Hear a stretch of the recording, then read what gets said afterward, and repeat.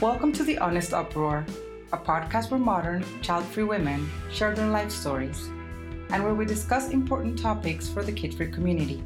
I'm Isabel, your host, and founder and firebrand of The Uprising Spark, a digital platform that offers life coaching products and services for modern, independent, child-free women. Our aim is to build a strong female community and to connect empowered women around the globe. Erin Lim is here with me today, as well as two of her co-workers. Can I call you co-workers? Is that like the correct word? I don't know. It's like family at this. Yeah, Okay. depends on the day or the hour. But sure, for now we're Family. coworkers. How we feel about each other today. I mean, we're family. That's how I feel. The Yeah, family. absolutely. Love that. So Erin founded in 2013 a podcast called Bitch Talk. And the whole objective of this podcast was to highlight the ongoing need for BIPOC women representation in media, film, and the arts. And you've done a ton of shows. You've featured a lot of people, including Olivia Wilde and Lulu Wang. And you guys, I love what you do. And I really want to know more about Erin. Why did you start this podcast? And then how Angela joined and Char, at what point in time you guys, became a team, and just tell me all about it, please. Well, how long do you have, first of all? Yeah, Bitch Talk was started really probably more around 2012, just the thought of it with my original co-host. And this ties back to Char because we were on a show that she was producing at the time called Your Straight Male Friend. And I knew those guys just because of the media landscape in San Francisco and the Bay Area, because I was also involved in media and public relations and stuff like that. So those guys wanted a group of single women at the time, all ages, whatever, to come on their show and talk about what it was like to be single in the city, very Sex in the City. Yeah.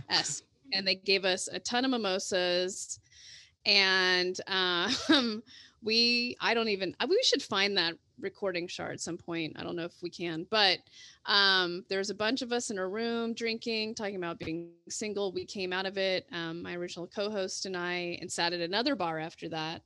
And we're like, we should do a podcast, and that took probably 6 months from that time, maybe 8 months, to think about, what did we want to say? How are we going to say it? And who was out there that was doing something similar? Well, there weren't a lot of women of color doing podcasts at all. As I like to say, it was very pale and male. It still kind of is, but not as bad. And so we were listening to Aisha Tyler. She had 2 podcasts, but the one that we were kind of listening to is called Girl on Guy. And it was really interview based, but we loved her. She's originally from San Francisco, and that's how we sort of modeled the podcast. So at first it was really just her and I sitting at a kitchen table in Oakland. We had some things we wanted to bring up, like pop culture or newsworthy, and they were entirely too long. Those episodes were, not produced. We just were sitting there while eating or drinking, but we really wanted it to feel like you were eating and drinking with your girlfriends. Yeah. and bitch talking. That's what we used to call our happy hours. So it came from a real thing, and it just kind of evolved in a year or so. We met up with Char. She was at the helm with a couple other folks on a streaming station, and they were looking for more content in the city, and we pitched Bitch Talk. And I knew Char also. I was a radio nerd, and she was on a local show here for a really long time as a intern first, then producer, Char, something like that. Yes. Yeah. And so I knew Char. I was a total fangirl of the show she was on. I didn't find this out till much later. Yeah. So I came in as a fan, and I was like, holy shit, we're going to have a real fucking producer. And that was kind of it. So we were doing live shows every Friday night because we were like, oh, well, that's the normal happy hour time. We drink on air, blah, blah, blah. And then because of my job at the time, I was doing public relations in film. and interested in film, and we just started doing film interviews. And I think around that time is when my original co-host ended up leaving on her own terms, and she was kind of tired of doing the podcast, which I totally get. It's a commitment. And then we just sort of started having Ange come in. And Ange and I go even further back. We started in television together in production. We won't bore you with those details, but the story is that I ignored her at lunch one day, and then somehow we became friends out of that. I still don't understand how that happened, but we've just been creative partners kind of ever since. We have another side project, a documentary we've been working on, but we just can't get rid of each other creatively. So here we are, 500, I don't know, 30 something episodes later. Wow. And it's just turned into, we call it Booze Interviews, straight from the heart of San Francisco. And it is pretty interview based, Mm-hmm. but a lot of people really love our basic bitches. And that's when we just get to talk and be ourselves. Talk about anything and everything, I guess. Anything and everything. Yeah. So that's the genesis of Bitch Talk. I think it's very interesting how you find creative partners in people that maybe you didn't actually like think of them as being creative partners at the beginning, right? Like, oh no, Ange and I were just like, I didn't think of her at all, to be honest. Thank you. Yeah, here we are. I'm just kidding. I know she loves me, but Ange, I mean, if we want to, we can still talk about the podcast, but Ange has been this figure in my life for, God, 13 years, Ange, something like that. I think 2005 is when we met, or 6. She really cracked open who I am now. Like, wow. Yeah, which is, I don't know if that's good or bad, but still, my mom doesn't even know. She hasn't figured that out. But yeah, Ange was very single when we met. I was not. And she just kind of opened my eyes to like what it would be like to be a single gal in the city and do whatever the fuck you want, which was awesome. Yeah. And that was her first role in my life, and just to live, and that was really special. And then I've been dragging her around doing Bitch Talk ever since. So, for the last 5 years, I think. So, yeah. Well, I really love that story because, as I was saying, finding that the people that you look at them and then you're like, you don't really think about them being creative partners with you. And then because I also have a collaboration with other 2 Childfree women, and it's so much fun when you get into those interactions in which you can just feed off each other's energy, basically. And I feel that's the way that Erin, you, and Angela are on air. And of course, there's Char producing what you guys are doing. So I think it's a great combination of personalities, isn't it? Yeah, I think, if I may step in, Isabel, I definitely, Erin can say about me, what she claims I helped her with, but she has really brought so much to my life as well. Like, it's just crazy how we found ourselves just keep bouncing into each other's bubbles, because I left San Francisco for a couple years to travel.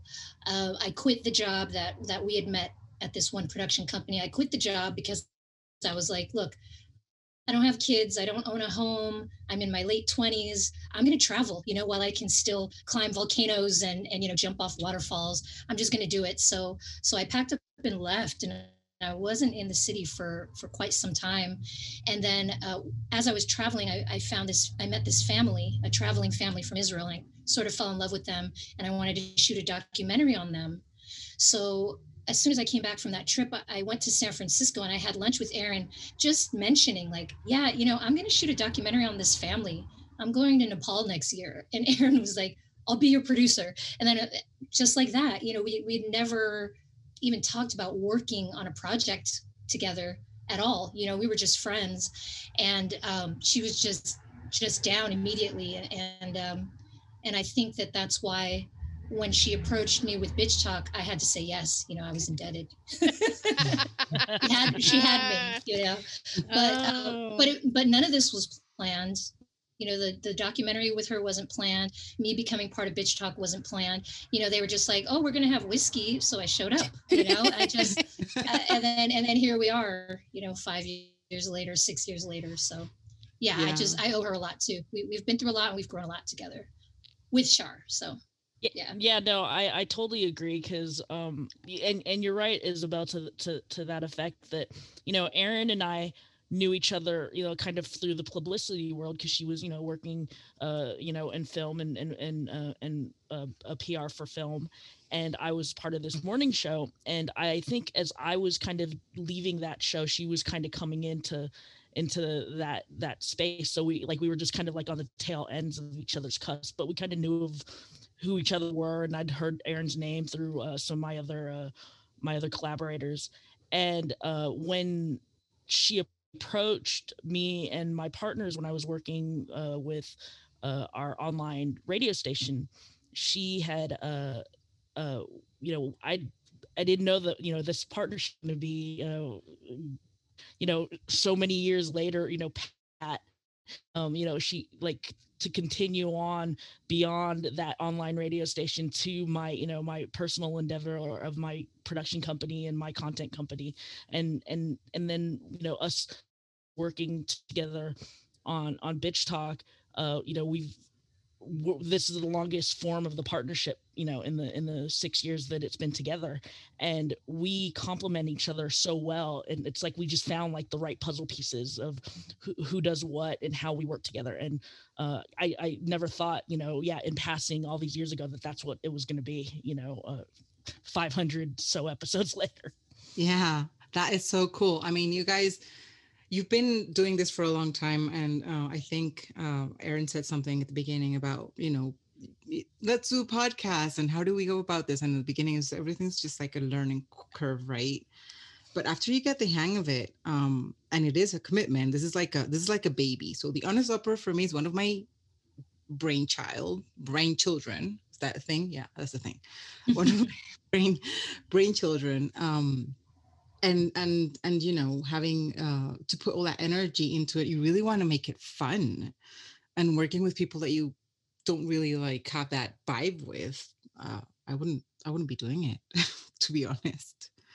Yeah, it's and Ange and I just work, especially interviews, like we just work real well together, and it's just weird how our brains work.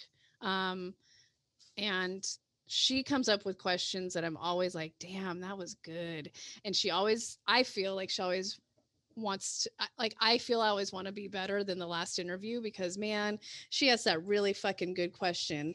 And, Oh, stop it. it's true. I mean, I have other people tell me that too, about the way that she just digs in with our guests. And, but I know we complement each other in that way because we both do the homework. We just look at things, you know, in kind of a slightly different way, or, you know, and then Char just lets us be who we are. So whether it's good or bad, again, I don't know, but it works. So does Char get to drink whiskey as well? Because I hear you guys drinking, but I don't know if Char gets a glass as well. I'm there in the corner, very quietly sipping and slowly sipping yeah.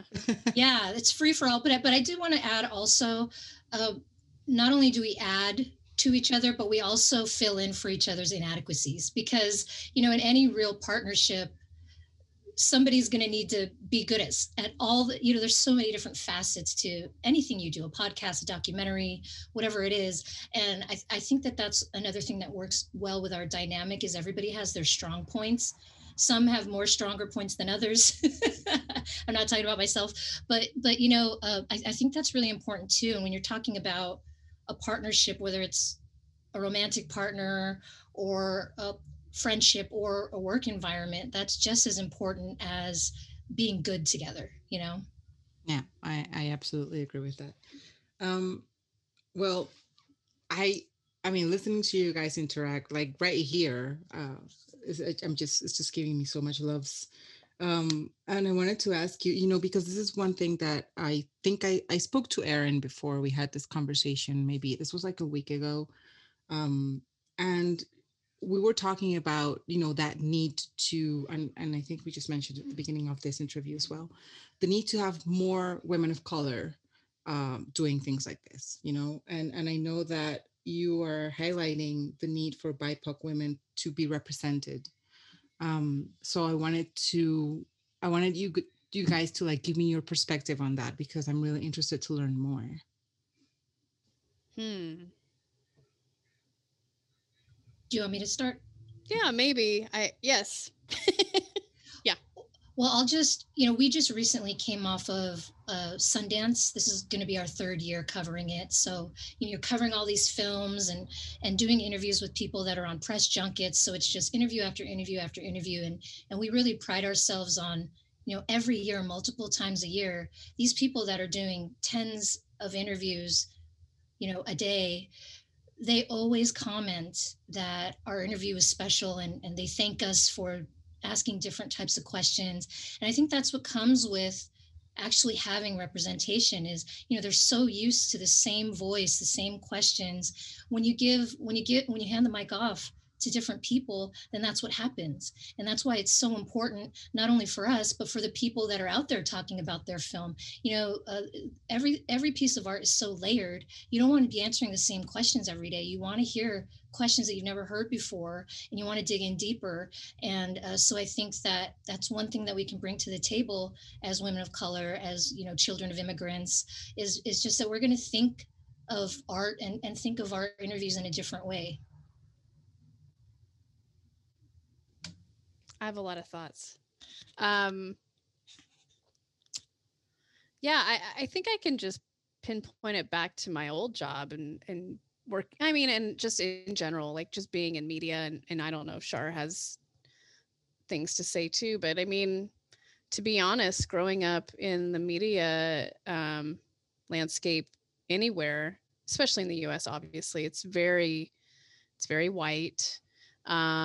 It's very male. Again, that's changing, but that's just what I grew up in and had to work with. And I think in my last job, when I was working in film PR specifically, um, the people that I would have, talent come in and directors, and we were promoting their films, and their eyes would light up if either it was younger people of color. They'd have students come in and talk with them. I mean, they loved it when it was just someone different walking into the room with different questions, no matter how nervous they might be. It was really sweet. So I think as we moved into doing more interviews, especially film interviews, it's always been really positive feedback as soon as we're done. Or when we walk in a room, it's always funny to see talent's faces. They're like, oh, what's the name of your podcast again? Like they'll be really curious about who we are. And I know it's just because when they're doing these, and I'm talking specifically with film people, when they're doing these junkets or they're doing press tours, and I'm referencing when they're going around the country, they are seeing a lot of the same people and people that have had these jobs forever and are gatekeepers. And I'm going to guess they all look pretty white. And they're not people of color walking in and asking different questions or even watching the films that they have made. So that's our special sauce. I feel like that's a lot of people of color's special sauce. We have some other people that we're really good friends with in the business that really do their homework. I don't know if that's because, especially being Asian, you just you do your homework or you get in trouble. But I don't know. I don't know if that's clear enough, but I think that's what we bring. I love that. Char, would you like to add something else? Yeah, no, I agree with what both Erin and Ange are saying, and I think like our kind of our little competitive edge is that we came into the world of podcasting, which is kind of this wild. And when we came into it, or when Bitch Talk came into it, it was there wasn't a lot out there, and it still is, but it was really the wild west of media. It's this golden age of we had this breathing room, or we had this time to grow and do this, and express ourselves the way that we want, and not be confined to, like I said, I come from this, radio media background where, I was told you can only talk about X, Y, and Z and in this amount of window and this time. And going into podcasting, we were able to, say the things that we wanted to say and explore the things that we wanted to say. And I think the platform in podcasting, combined with, bitch talk and the goals and the things that we're wanting to do, I think that combination really helped us really get out there. I love it. And I love that you're giving, more shining like a larger spotlight on this, because I think it's very important.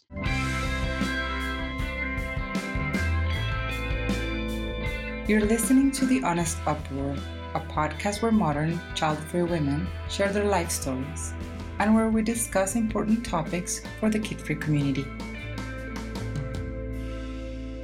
Carrying on a little bit with this conversation of women of color, are the three of you from California? Yes. Okay. Yes.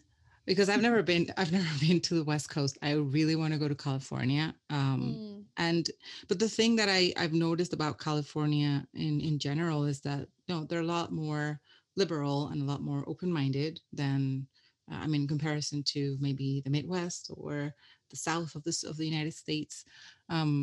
So I'm wondering, growing up there, and this is going to get a little bit personal now, because we're going to start talking about, I wanted to know about you as, child-free women, growing up in California, and what have you experienced? And this is I hadn't told my audience this, but this is one thing that you're just going to find out about. The three, Erin, Angela, and Char, the three of them are child-free.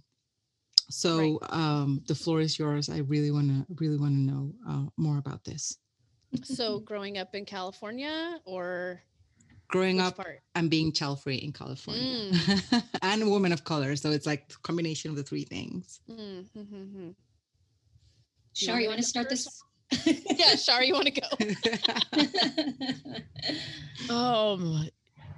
I guess being growing up in California and growing up in a Filipino household, it was, I don't know, because I didn't know that this was gonna, I didn't know what my path was gonna be. I didn't know that I was gonna that the life that I chose. But then I think the career kind of helped navigate my decision to not have children.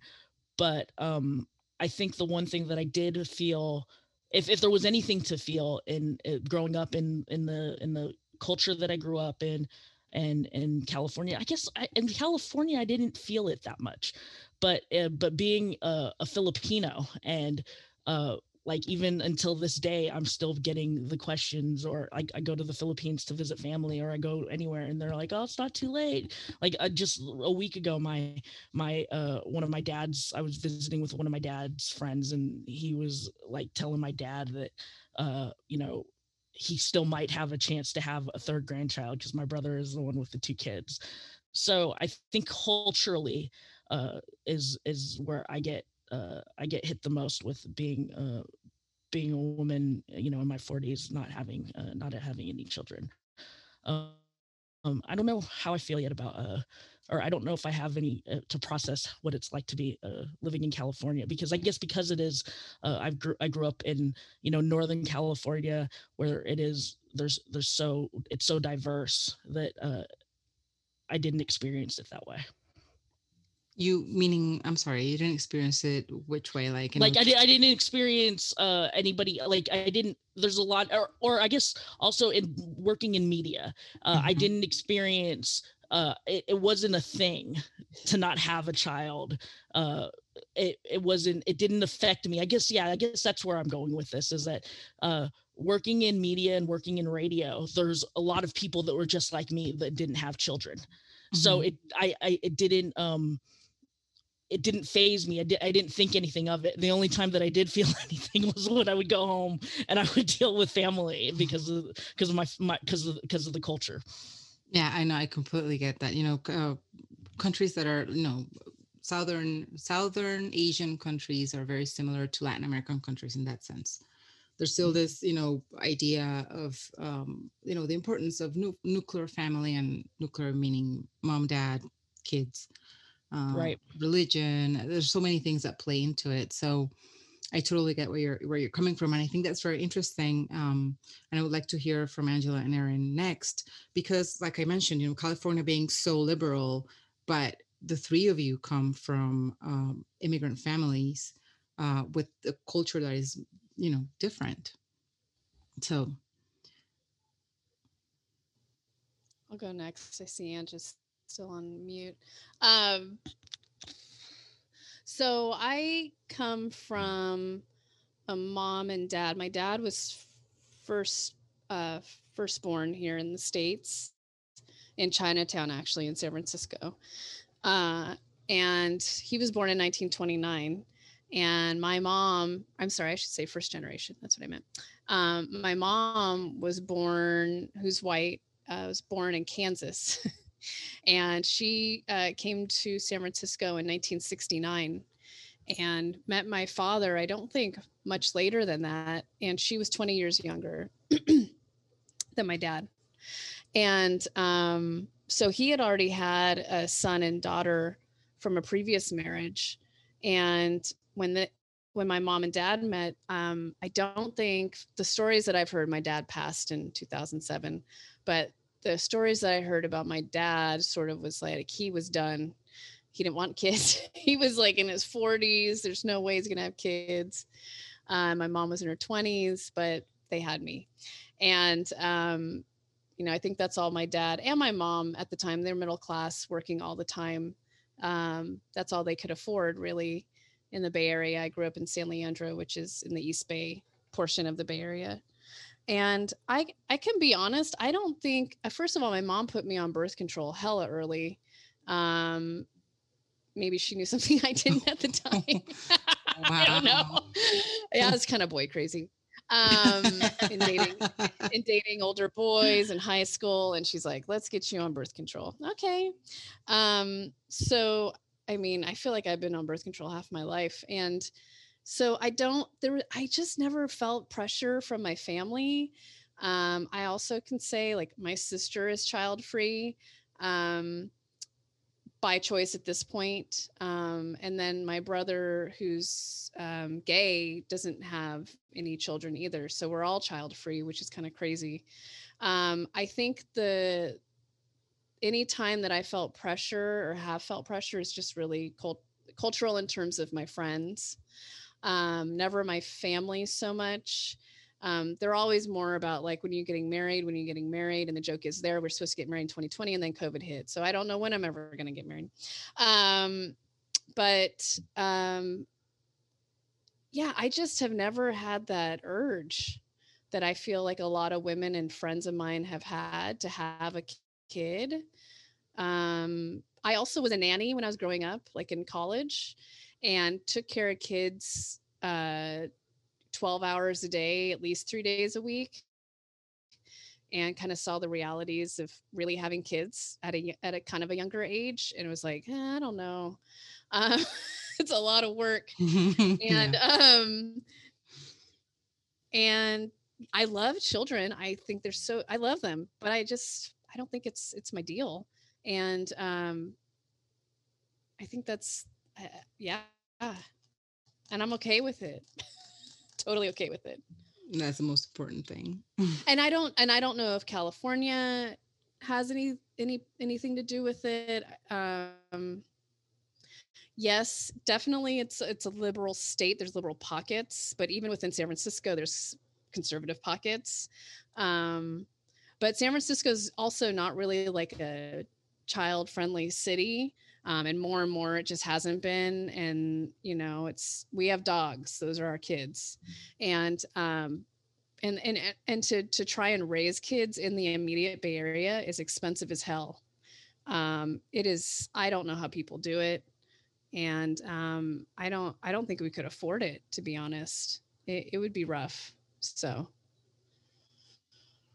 Why? Angela? Huh? No, go Okay. ahead, Angela. Yeah, Sorry. so once upon a time there was where to even begin? Okay, so I, like Char, was raised in a Filipino family.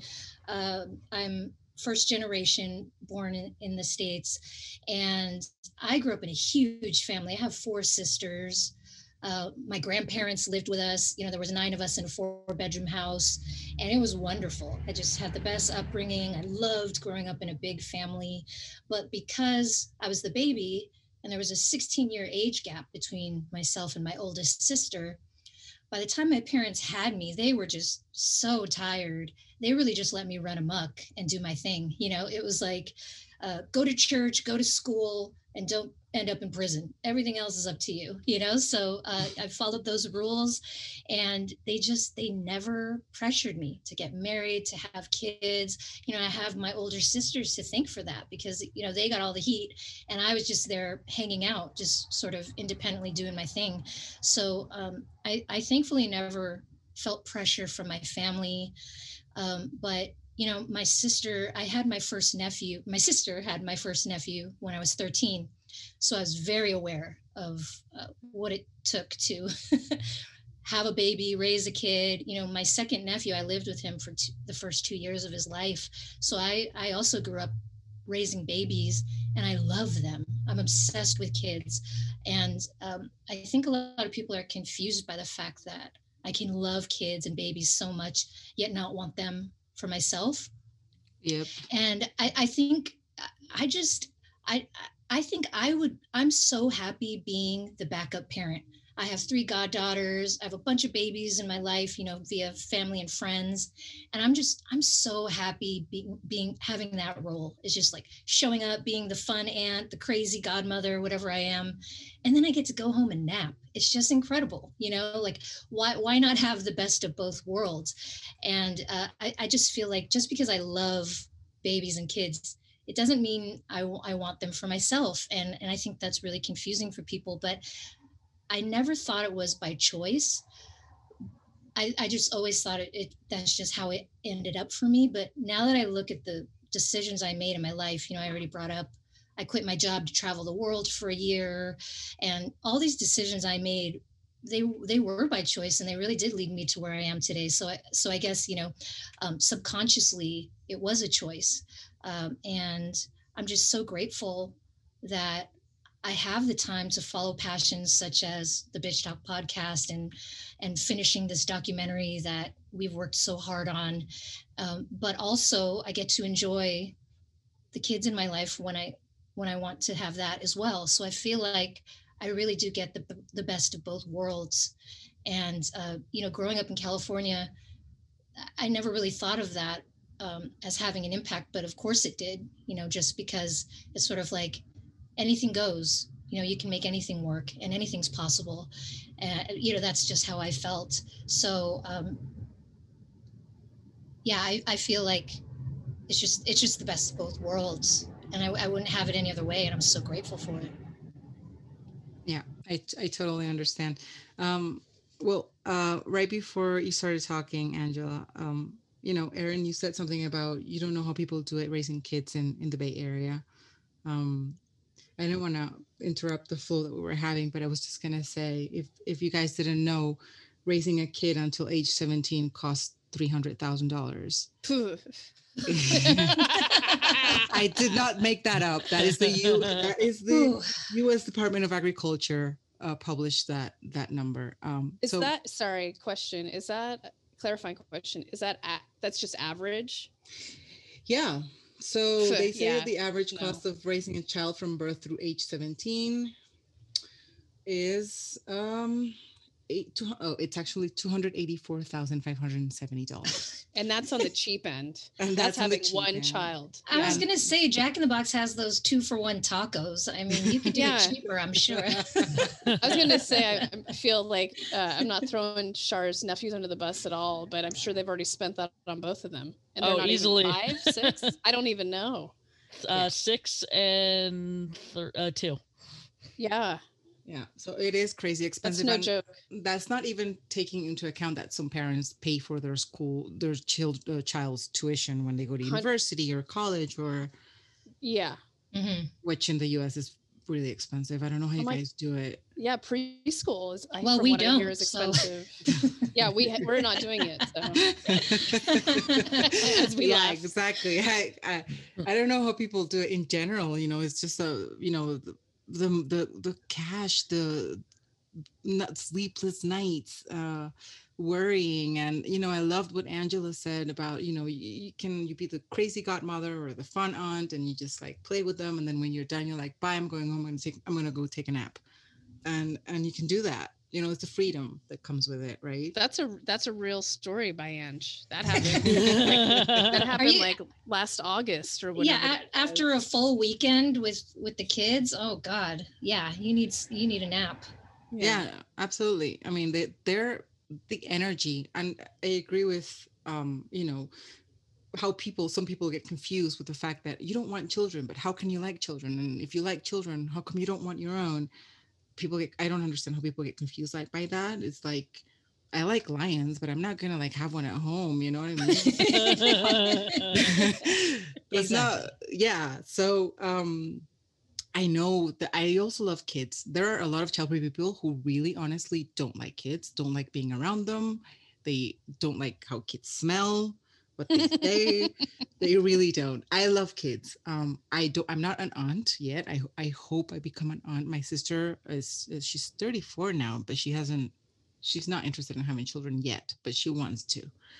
So I don't know what being an aunt is, but I do have a lot of friends with children, and I love spending time with the kids. But the fact that I know that I can go home, like just give them back to their parents and be like, I gotta go, I gotta go have a mimosa, or take a nap or watch a movie, or need to go to a spa. I love that.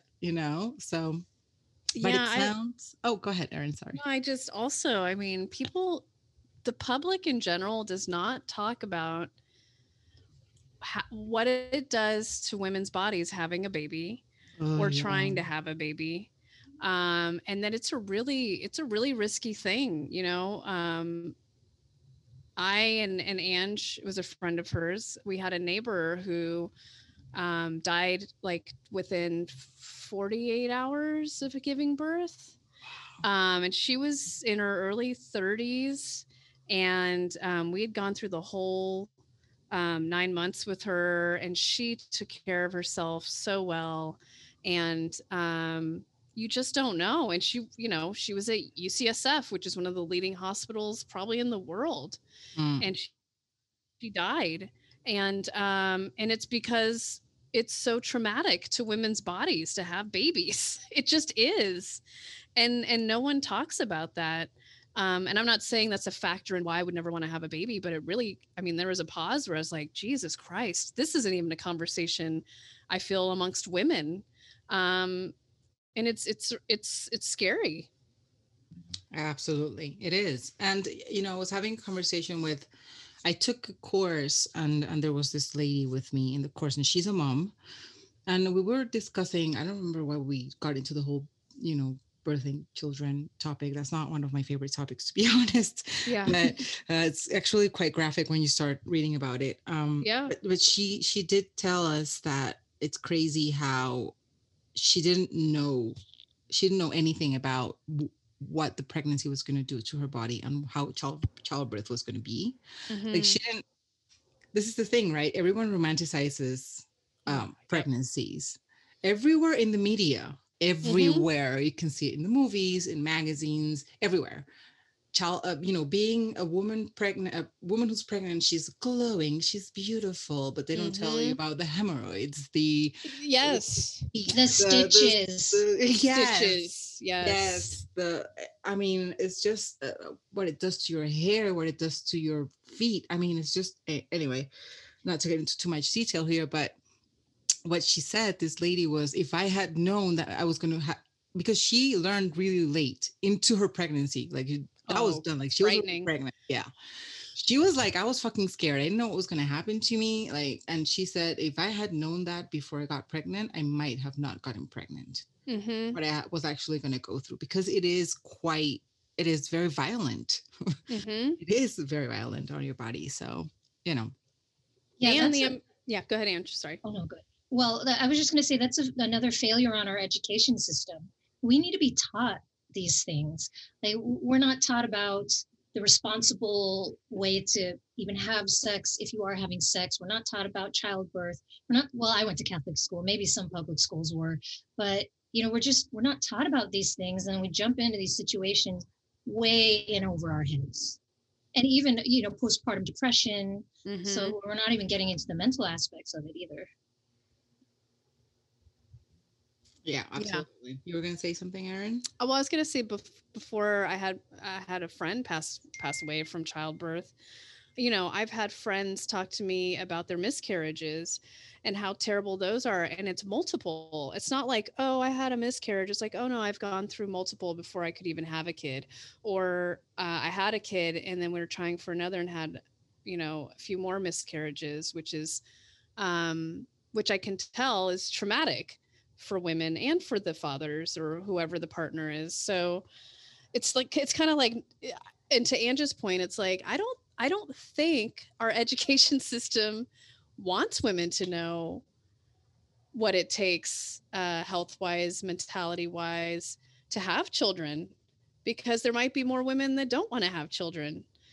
But now I can go into conspiracy theory, so I won't do that. Are we on to that section of the show? Well, I was gonna be. I mean, if you dumb it down and or just don't teach it, right? Then people don't know. So Yeah. and then it's too late. I don't know. So Oh, no, I totally agree with you. I mean, you know, governments profit from people having more children. yes. Corporations profit from people having more children. Yep. There's a lot of people whose best interest is that population keeps growing at this rate. We're going to be like 9 billion in like 10 years, which is crazy. Oh my God. I mean, every time I think about what this does to the planet, I just get like a headache, like a sap. It's crazy. Mm-hmm. There's no real, nobody wants to see the short term of what we're doing to the world, not only in terms of environment, but everything else. I'm talking about our social issues, political issues. There's just so much crap going on around us, and people still bringing kids into this world. Yeah. I don't get it.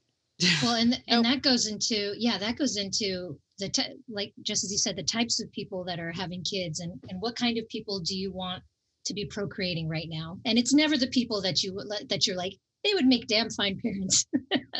You know, they're the ones that are struggling to have a kid, right? But it's like one thing that makes me sad about people that are so like, I have to have a kid by the time I'm this age or whatever. It's just like they stop working on themselves as people, you know. And I would hope that all of our goals in life, whether you have kids or not, is just to become a fully realized version of yourself, you know, whatever that is, to be passionate about things, to really live, not just to be numb in your 9 to 5. You know, not that there's anything wrong with having a 9 to 5, but just I would hope that our goal is to become fully realized in whatever makes us happy, whatever passions we have. And those are the types of people that you want to have kids, because then they're going to share these passions and they're going to share that vigor for life with their kids, you know. So it's just I just see it's just sometimes so backwards, the reasoning for people wanting kids.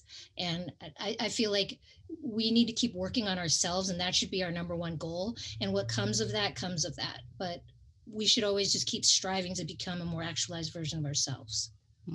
Completely agree with you, and I completely second that. But yeah, I mean, I guess I've read a lot about you know, the term pronatalism actually embodies everything that you just said, you know, about people like kind of like feeling that they have to reproduce without even knowing why. There's a lot of that happening because of religion and culture and community and just social pressure in general. And I had the pleasure to interview Dr. Kimia Dennis.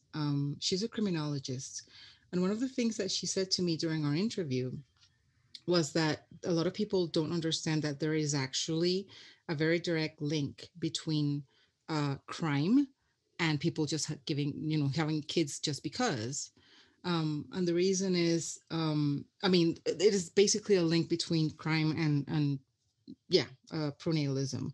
And the thing is, though, she was telling me, we tell everyone that they have to have children, they have to have babies, everyone has to pop out kids, but we have to understand that some people will have to resort to find illegal money to take care of those kids, and that will perpetuate that cycle of poverty, and it doesn't help anyone in the end, right? So that's a shame. I think Yeah. know that. That's that. We just recently brought up Erin on one of our episodes. We were talking about George Bush Jr. W. And and I was saying how, obviously not my favorite president. It was a very dark time. Mm-hmm. But I was saying he's a prime example of, your parents kind of force you into the family business, and all he wanted to do was paint, because he's a very talented painter. Isabel, I'm not sure if you've seen, ever since he left the presidency, he's just been painting, and he's really good at it. And I was saying, like, see what happens when your parents force you to do something that you don't want to do. You end up horrible at it, and that stems from, having kids for the wrong reason, or parenting them with your baggage in mind. Absolutely. So this is something that I was just thinking about before. I mean, when we're talking about, when you guys were telling me about your experience growing up in California, being child-free, and how you haven't, I mean, what I took from everything that you guys told me was that you didn't actually feel a lot of that pressure. Maybe Char, when she goes back to the Philippines, but Erin, you didn't feel quite a lot of pressure, didn't you? Or Angela? No. No, not at all. Well, that is great. So you haven't actually been bingoed. Do you know what that is? No. I don't know. I need to know. I mean, I may have been. I don't know. Well, bingo, Yeah, behind our backs, maybe. but no, you would get bingo, like they would say it to your face. Oh, okay. So bingo is both in Childfree, in the Childfree community. Bingo is both a noun and a verb, because it refers to a Childfree bingo, but it's a verb when you get bingoed.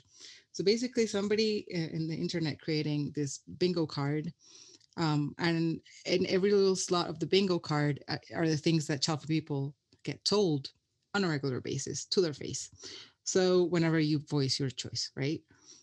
So things like, who will take care of you when you're old? Or Oh, well, I've had that. oh, right. So I've been you've been bingoed. bingoed. Okay. Or children Yeah. are women's greatest achievement. No, haven't heard that. Nothing is better than new baby smell. Well, I do kind of believe that though, but that doesn't pressure me to want to have one. But that smell, I mean, if they can bottle, Yeah. I think they do bottle it. I think babies smell like the baby cologne, don't they? I have no, I don't know. Another bingo is if everyone didn't have kids, the human race would die out. Surely there's a billion of us. We're not going to die out anytime soon. well, and I've heard that. Is that really a bad thing? Ask Mother Nature. I She care know. about that. Ask who? Mother Nature. Yeah. She doesn't care Pachamama. about that. Yeah. Pachamama, yes. Or my personal favorite is your biological clock is ticking. Yeah. I mean, I don't know. I'm trying. No one's. I've gotten that a lot. I get that a lot. That's the one that's probably the one that everybody's like, well, you're not getting any younger. You're already like, when I was in my 30s, you're almost 40. Childbearing age is 35 or 34, and that's old already too now. Like or whatever it is. I get that a lot from the Filipino community, from that family. Yes. Yep. So you have been bingoed, the three of you. A true Childfree badge. Yay. Ange, you haven't gotten any of those, have you? That you know of?